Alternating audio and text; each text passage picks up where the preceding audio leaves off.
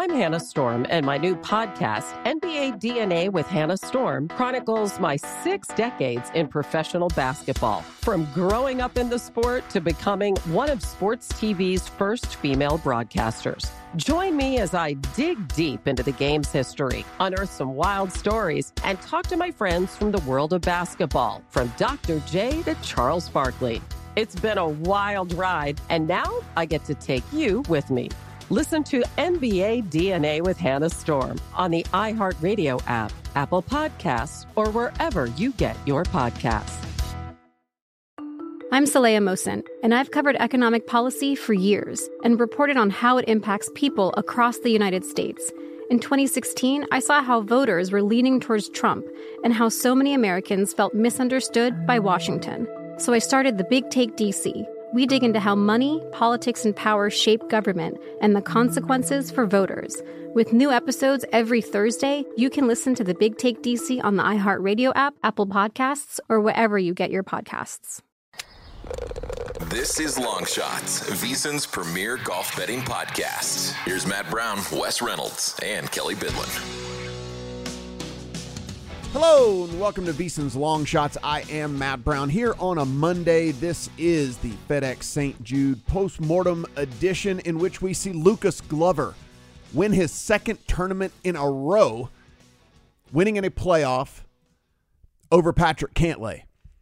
Lucas Glover had an abysmal round 4, but fortunately had built up enough of a lead, enough of a leeway through rounds 1, 2, and 3 to where he was able to scrape by with a 1-under in which he lost 2.93 strokes on approach in round 4. He lost 3.18 strokes tee to green. He lost very minimally off the tee, also very minimally around the green. He did putt very, very well. I guess we all need to go get broomstick lab golf putters. Gained 2.84 strokes putting. Not a great tournament for me. I didn't play any placement market stuff. I don't really do the placement market stuff all that often in these no-cut events. And kind of fortunate I didn't, because these guys kind of rocketed and fell off these leaderboards like all over the place in this tournament. So kind of glad I didn't do that. Went 1-1 in head-to-head, so I lose to the juice. And then, of course, none of the outrights hit. Not only did none of the outrights hit, let's kind of do a, listen, you got to laugh at yourself sometimes, right? So whenever you go, I had Wyndham Clark. He was T66. Let me remind you, there were 70 players in this field. I had Ricky Fowler. He was T58. A little bit better. Sam Burns, he was T52. A little bit better there as well. Climbing up the charts at least a little bit, you can find some of the other guys that I had. Nobody actually in contention. Colin Morikawa, T13, was my highest finisher that I had on the outright card. So not a good week for me by any stretch of the imagination. Colin Morikawa had it going there for a little bit, but kind of just went into neutral the last couple of days and wasn't ever really in this thing to begin with. So losing tournament for me, it is what it is. We move on to the BMW. I think the thing I can take from this, and I have a text message, a buddy of mine who is a big DFS player, kind of asking me what my model looked like this past week.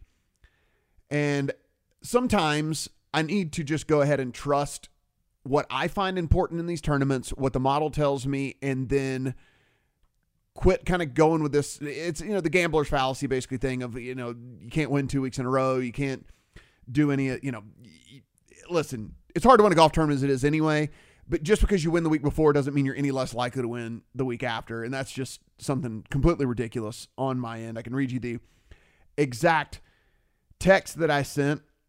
I know it seems like steam chasing, but I actually really like Lucas Glover, and so does my model. Guess how much Lucas Glover I played this week. Guess how much I had in placement markets. Guess how much I had in head-to-heads. 0, 0, 0, 0. Should have done that. Followed by a text a little bit later that said, I know it seems weird too in a field this loaded, but it also really likes Corey Connors. Well, Corey Connors T6.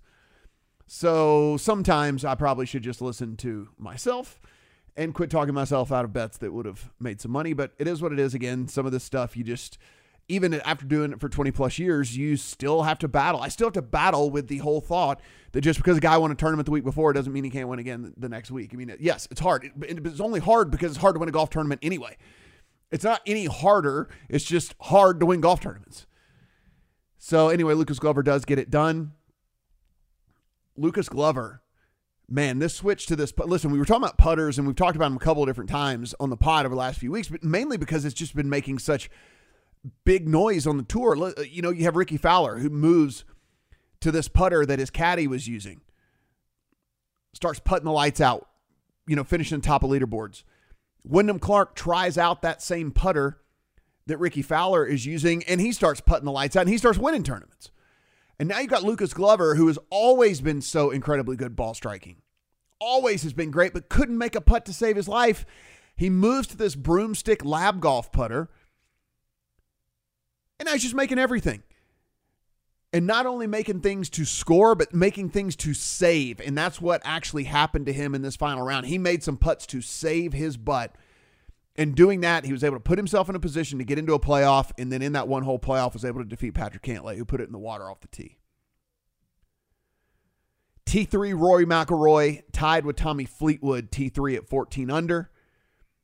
Just another incredibly strong showing by Rory. Yeah, I know he's not winning a lot. Rory's strong, man. Rory's playing some great golf. I think one of the things that I'm going to, that is at least something for me to dig into, a little bit interesting here. We know Max Homa, a guy that I had bet just a ton over the course of the year. T6 in this thing, 11 under. Now, he did put it in neutral, as did Jordan Spieth. So they were both 11 under heading into Sunday and finish 11 under. So they were even par on the day. But consistent golf, and maybe Homa kind of coming back around, maybe Homa finding something somewhere along the way. So that's something to look at. Jon Rahm struggled, which was interesting. Thought this course fit him pretty well. Scotty Scheffler, T31. He switched putters. Everyone's making a big deal out of that, and Scotty Scheffler just continued to miss putts, right? I mean, it's just one of those things.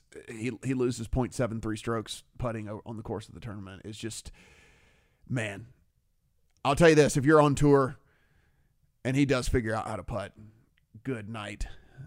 We might see ridiculous numbers on him betting these tournaments. But as we move on, we will have a full show on the BMW Live on VSiN, by the way. So that is going to be live tomorrow. So be sure and tune in to the network, 11 to 12 Pacific.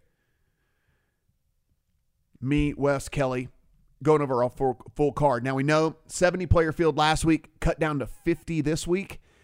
So if you look at these numbers and they look a little off, it's like, no, well, there's only 50 guys teeing it up. No cut event as well. Everyone guaranteed 4 rounds. At the top of the leaderboard, Rory McIlroy, very hard to argue with that, with the consistency that he has had here lately. He is 6-1, Scotty Scheffler 7-1, Patrick Cantlay 9-1, as is Jon Rahm. Victor Hovland 14, Xander 16, Tommy Fleetwood at 20, Tyrrell Hatton 22. A very disappointing Tyrrell Hatton performance this past week as well. Forgot to mention I had him as an outright. That was the other outright that I had that didn't do anything. I don't know exactly where he ended up, but it was certainly not strong for Tyrrell Hatton. So again, just a horrible outright week for me for sure. Tyrrell Hatton T43 in the tournament. Tyrrell Hatton 22-1, Max Homa 22-1, Colin Morikawa 22-1, Jordan Spieth 25, Ricky Fowler 30, as is Lucas Glover, Hideki Matsuyama, and Cameron Young. Wyndham Clark comes in at 35, as does Tony Finau, Tom Kim, Sungjae Im, Russell Henley, Jason Day, Brian Harman, all at 35-1.